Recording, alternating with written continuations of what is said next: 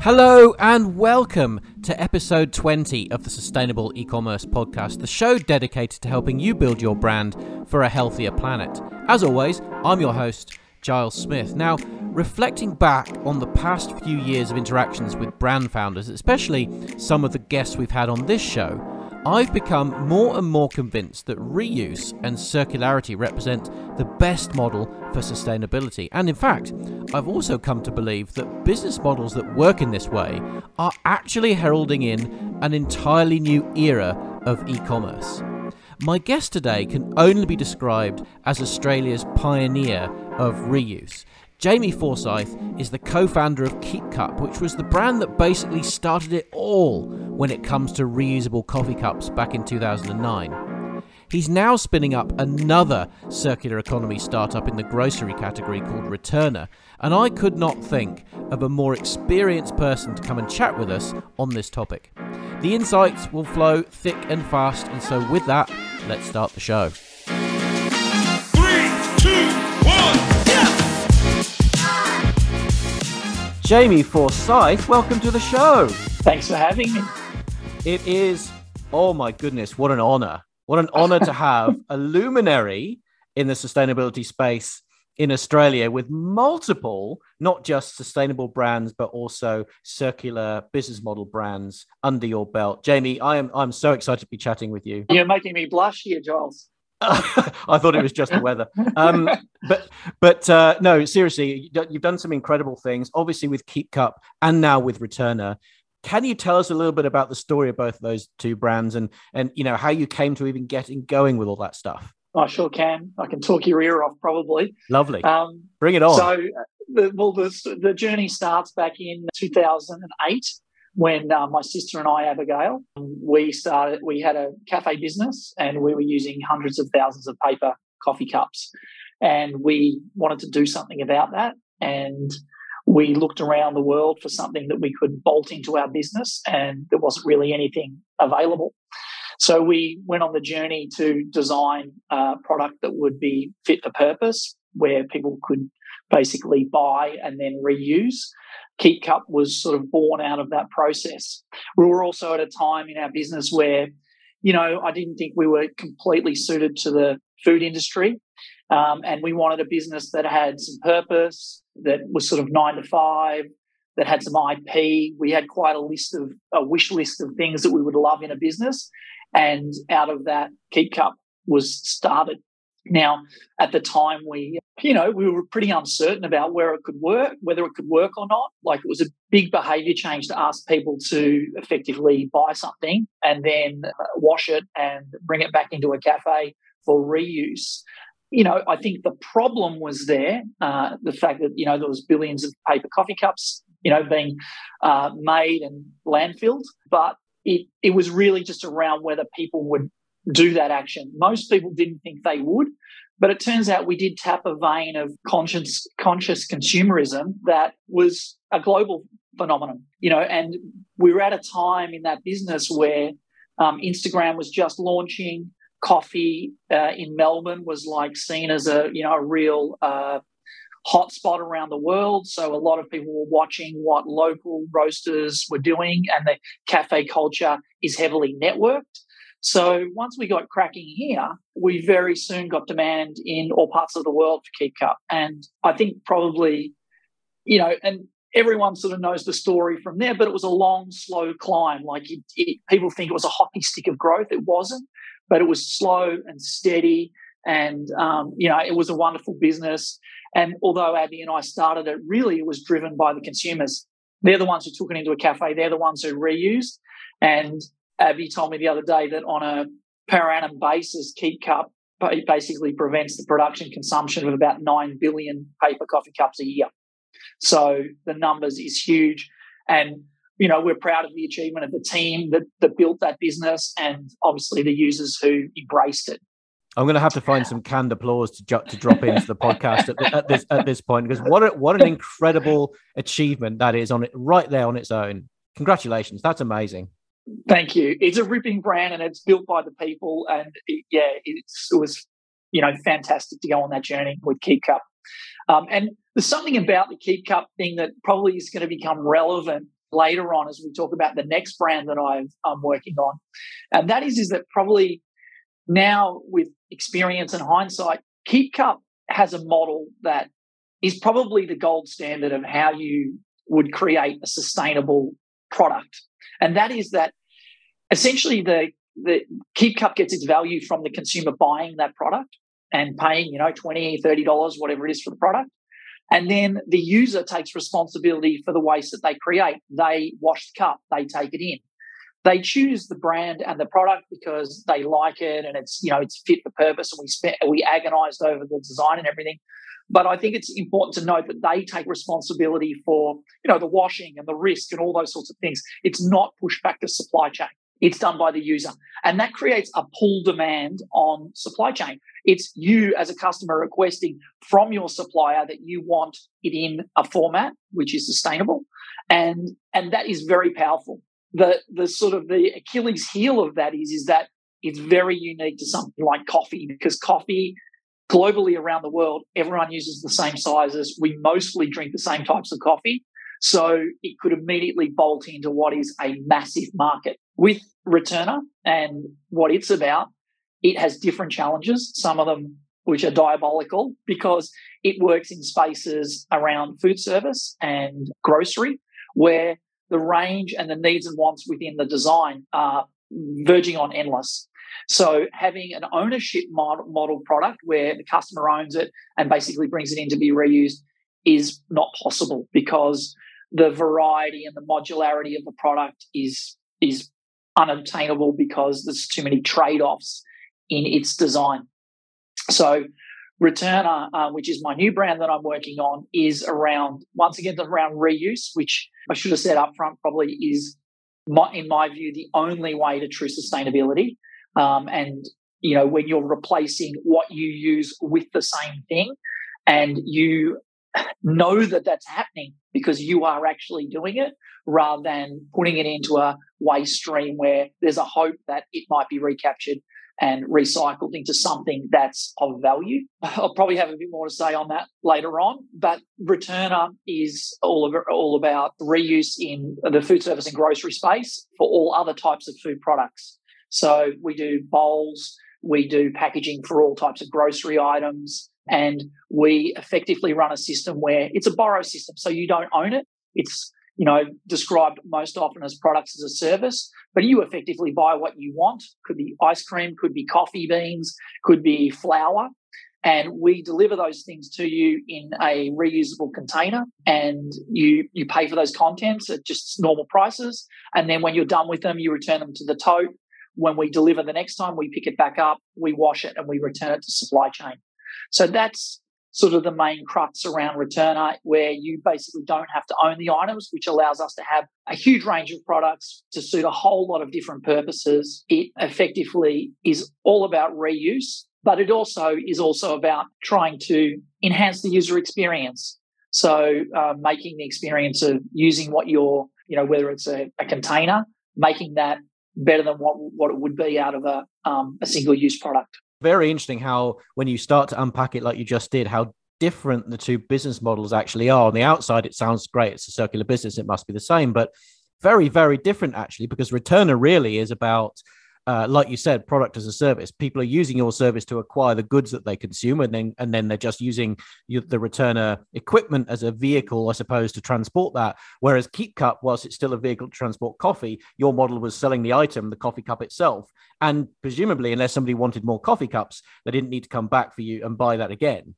So a very, very different sort of business model. So interesting to see you sort of expand that. So what led you from Keep Cup into Returner? What are the key lessons that you took out that you think are really powerful that people should take note of, that they could deploy between businesses like that? Well, what I would say is that the Keep Cup model, in some ways, it did involve a lot of behaviour change, which is the most challenging aspect of any type of business, getting people to understand what it's about. Like, I would often explain Keep Cup. It seems simple now, but when I would explain to people like what it was like a reusable cup that you would use instead of a paper one.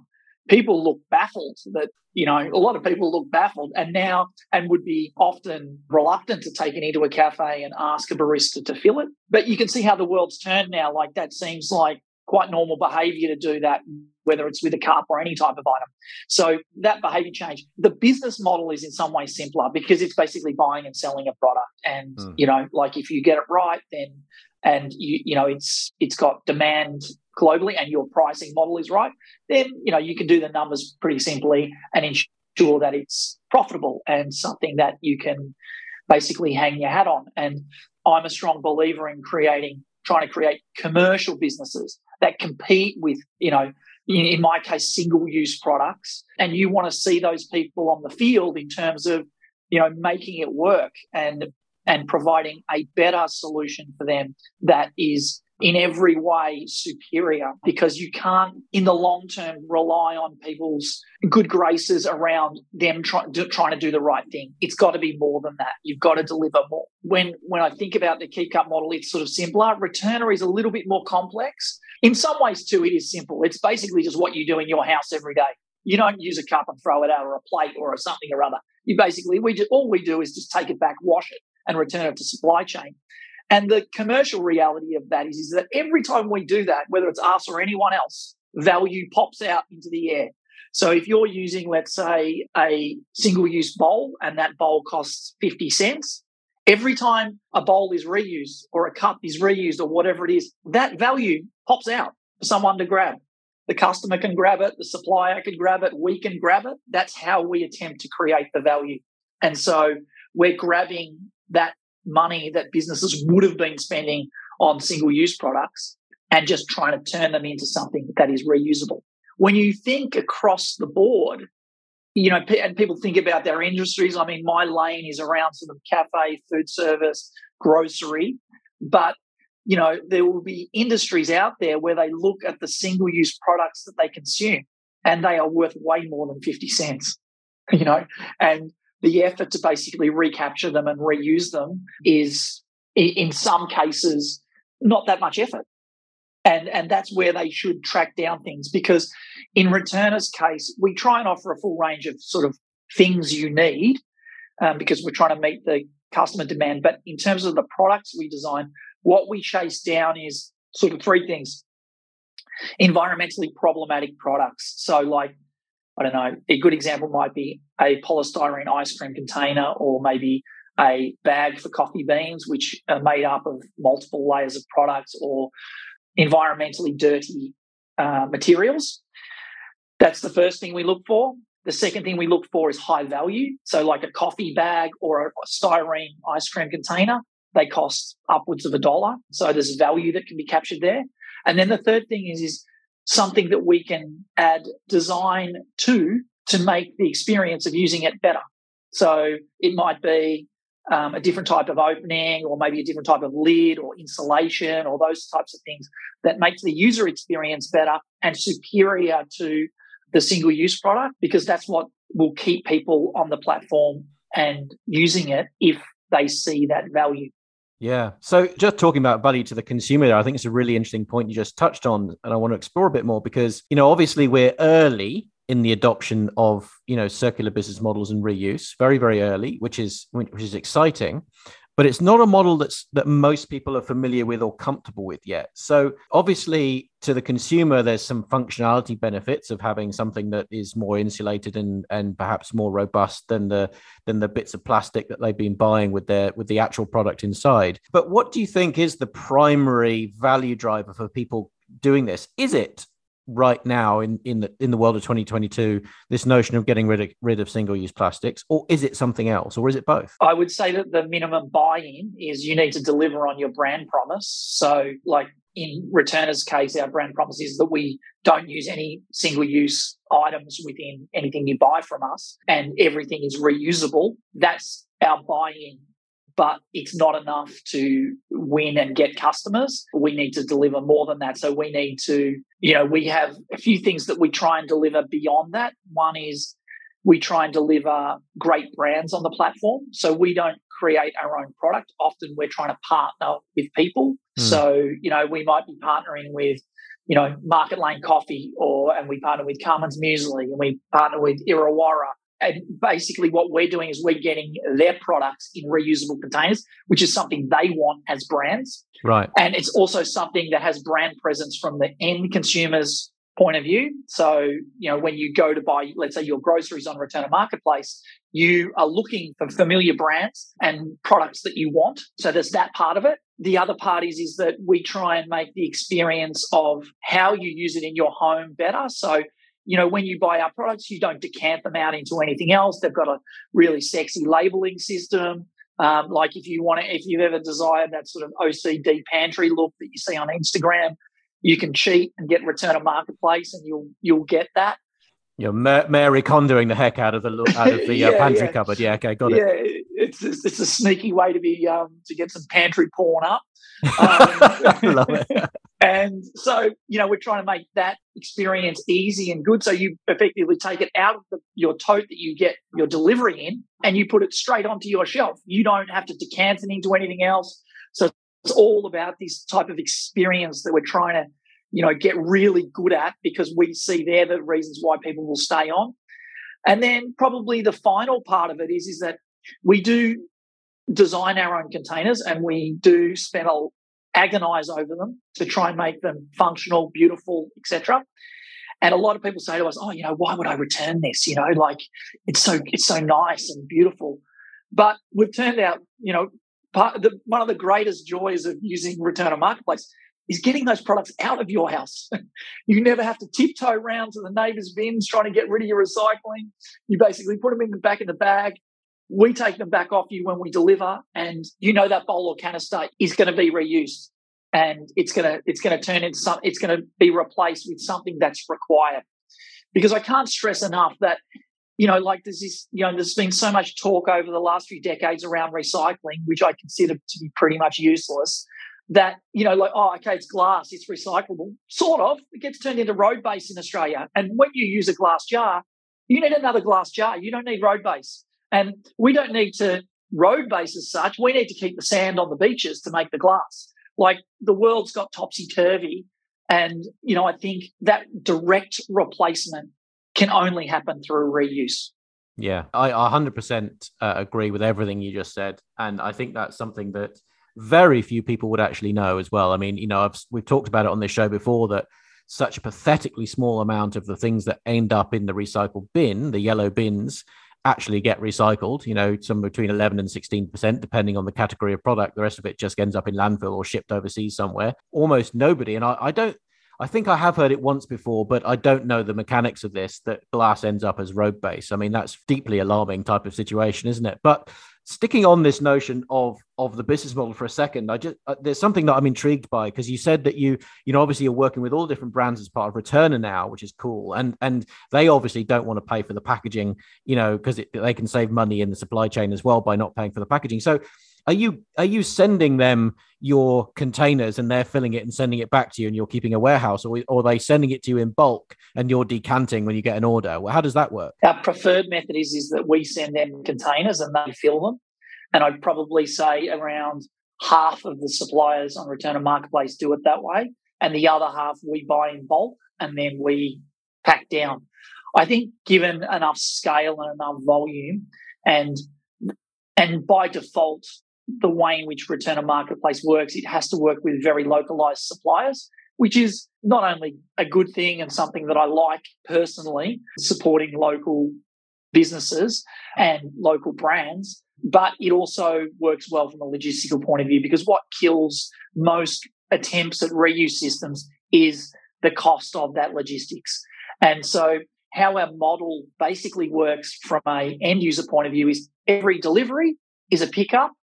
And that's also true from the supply side. So every time they deliver coffee in a canister, we give them the empties ready for the next time we place an order. So it's basically just cycling around. So effectively every delivery is a pickup, which halves the amount of logistical costs. Yeah. So have you worked, because obviously the reverse logistics, as you just touched on there, is one of the trickiest parts of this overall, trying to solve this circularity return problem. Have you found great partners to work with in that space? And is there anyone you can recommend that will actually do this and work on this kind of reverse logistics basis? Well, effectively, that's what we offer to most of our supply chain because, I mean, we get, there's loads of businesses out there who want to build businesses that are sustainable, but they're forced because there's not a lot of options to do what I would call straddling, where effectively they offer I'll use the example of coffee again. They have coffee beans in a canister that's reusable and returnable. And then on the same shelf, they have coffee that's in a single-use coffee bag. And the customer, it's a very confusing proposition to the customer because it's like, oh, hang on, which one is sustainable? I'm used to buying it here. And therefore you can't, it's a very confusing marketing message. Just let me put it that way. Because what does the business say? And I sympathize with their position because they can't, it's very difficult for them to, completely flip over to a different model and upend their existing sales and their existing customers. It's a huge ask and it's commercially risky. And so I don't feel like I could put my hand on heart and say, oh, yeah, you should do this. This is a really good idea. So what Return on Marketplace in some ways does is we get in the way of that because we are all chips in. If you don't care about the single-use packaging waste you create as a user, then you wouldn't buy from us. You just would not buy from us. You would buy from Coles or whoever. And because we're so adamant on our position, it means that brands that do want to do something, they only have to talk to us and we will create not only the product that, the reusable container and help them with that part, we also provide the sales frontage for them, plus we provide the return logistics for them. And they are the three main pain points that they have. A confusing marketing message because they straddle, no ability to sort of position themselves differently. So we do that for them through Return on Marketplace, and then we provide the return logistics. Yeah, right. And also the solution at the supply chain side, which in all honesty is just as hard as what's happening at the end user side, at the home side. So have you built a fleet of vehicles or something to do all the logistics? I did see a picture of a tram somewhere. You're presumably not just going around with big baskets in trams, picking things up and dropping things off. No, so we don't. The things that we handle, Returner handles as a business, we obviously design and engineer the products. We decide and work with supply chain to decide who's going to be on the platform. We build the customer base on, the sort of the conditions that I've sort of set forward around, all about reuse and reducing packaging, design, fit for purpose, those sorts of things. And then we do the return logistics, like we keep a ledger of what you have as a user. So we manage that part of it, that database. And we also do the washing. Right. And then the actual physical picking, packing, shipping is done by a third party who's one of our partners on the platform. So he provides all that warehousing, the last mile logistics, and the picking up of products for us because they're more of an expert in that area. And in all honesty, we've got a lot on our plate. Yeah, well, you absolutely have. I mean, all of those things are immensely challenging, and I think in talking to a lot of these sorts of businesses, I know that the part that stops them from giving it all a go, giving this whole, return business model a go is definitely this last mile delivery and pickup. It's that part of it.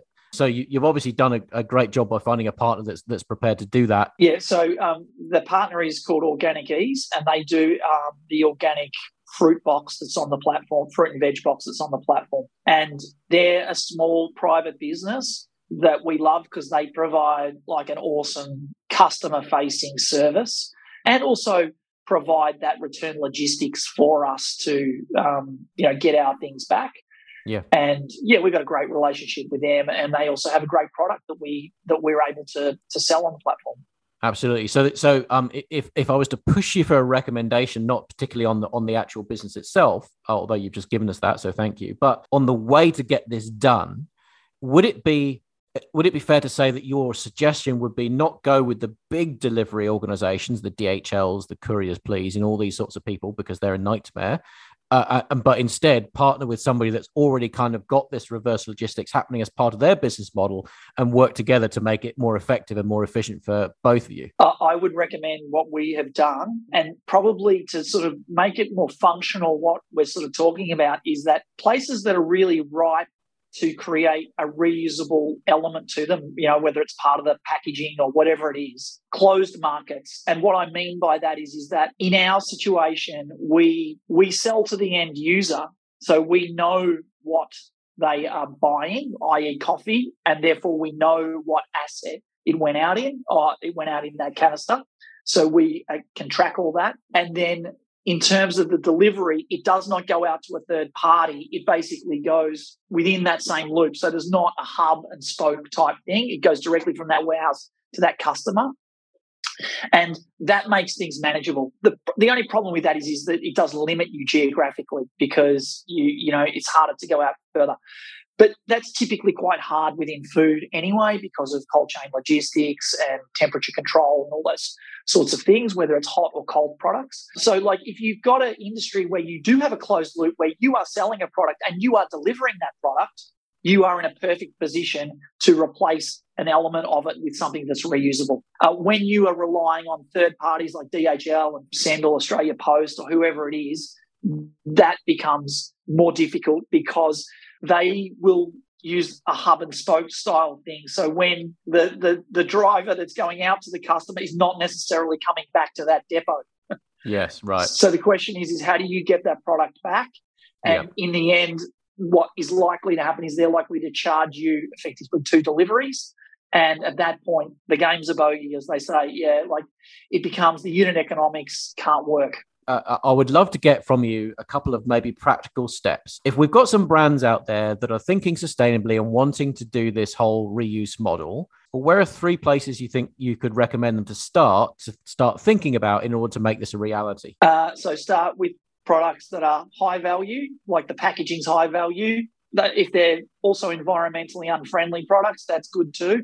And where design can basically enhance its usability. That's where I would start within your range. Right. And then if you do have a closed style delivery system, then you can create that simple return logistics where effectively customers pack up what they basically have or keep it on hand. And every time you do the next delivery, then you collect it. It's very easy to create the ledger system that Return Marketplace has. So as a customer on Return Marketplace, it's a membership model. So you have to be a member and you pay a nominal monthly fee, which is $9.95.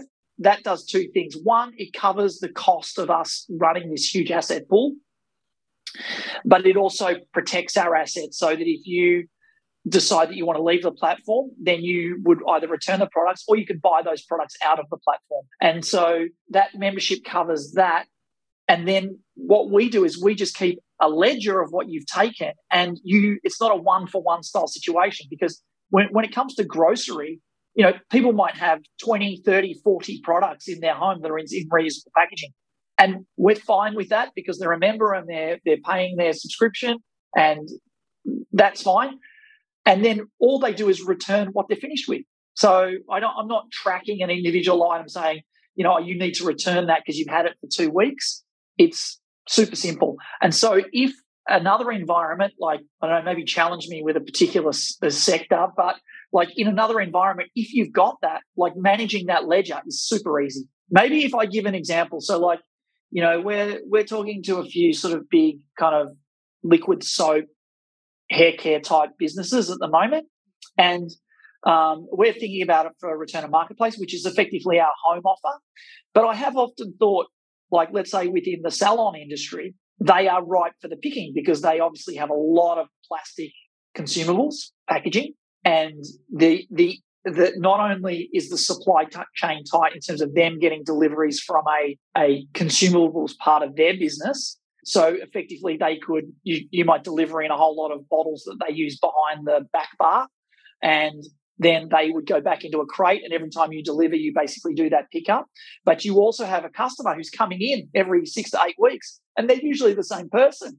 So, I think about how, people consume that way. It's habitual, it's regular, It's the same type of person. So that is the perfect environment for you to create a ledger where you basically, buy your shampoo and conditioner and whatever else in reusable packaging. And then when you return, you, as a customer, to get your hair cut or coloured the next time, you return those products back to market. Yeah. Like that to me is like, that's a really sweet little closed loop that someone should basically pick off. I love the thought behind that, and I think there are people doing that. But it's interesting you said it. So I know that we're coming to the end of our time here, so I can't unfortunately pick your brains and go into any further detail on that stuff, which is a great shame. But what is next, Jamie, for Returner? Where do you see this going in the next couple of years? We bumped into COVID not long after we started, and so the food service part of it, cafe, restaurant, has been tricky to navigate. We always wanted to get into the grocery, which is our home offer, which is up and launched. The marketplace, that one, isn't it? Yeah, that's the marketplace. And that's supported by Sustainability Victoria. They gave us a very generous grant for us to get a lot of stuff going there, which was fantastic. So tip of the hat to them. And then we have something that was about to launch pre-COVID, which is really, we're about to go hard on it, which is our workplace offer, which is basically reusables in your workplace.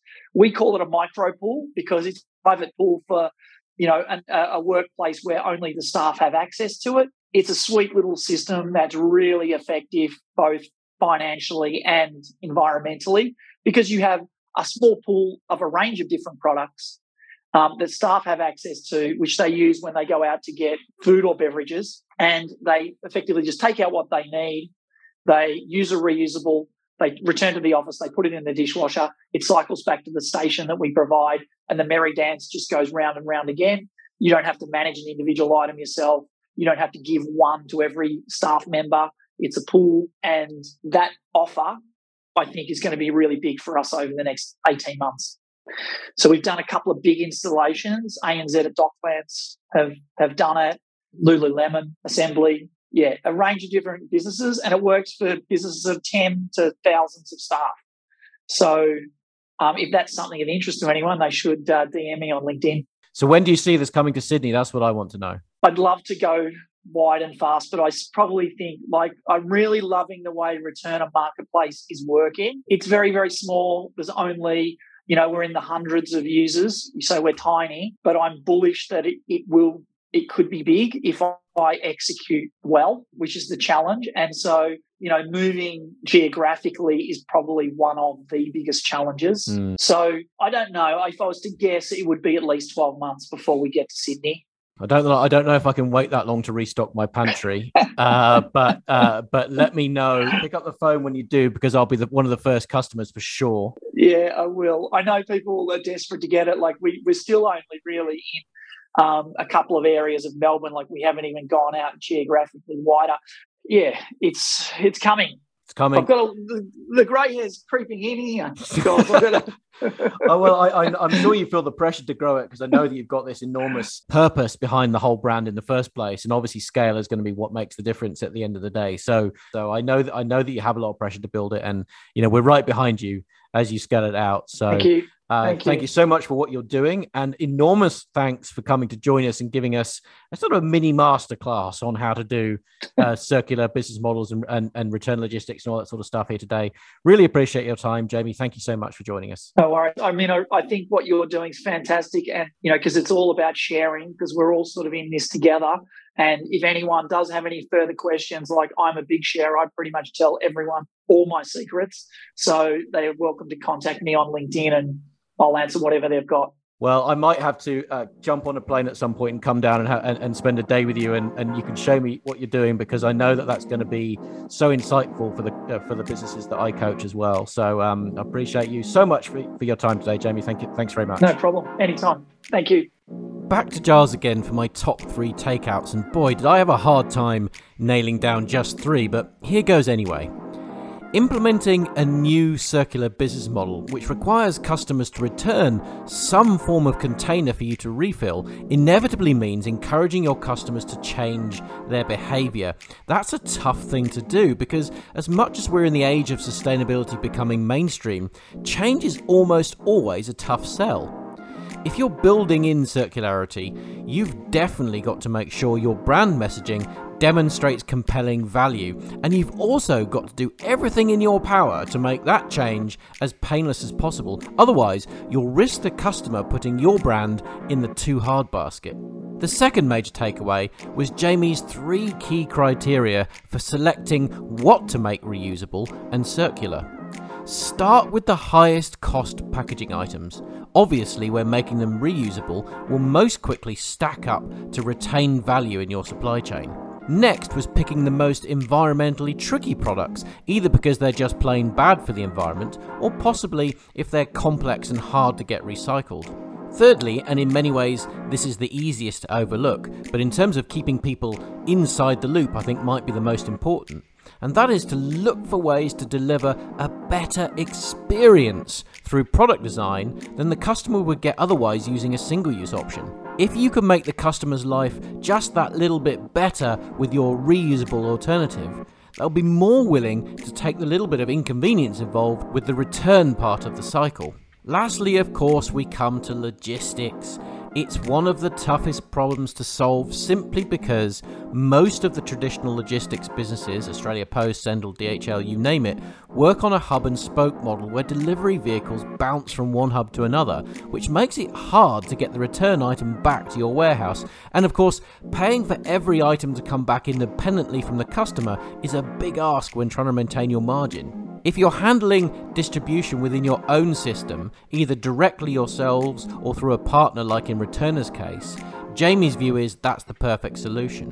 Otherwise, looking at the behaviour patterns of your customers to try and locate new hubs to consolidate the return items might also be a viable option. So I hope you really enjoyed my chat with Jamie. I'll be back in your ears next week with more good stuff from the world of sustainable e-commerce.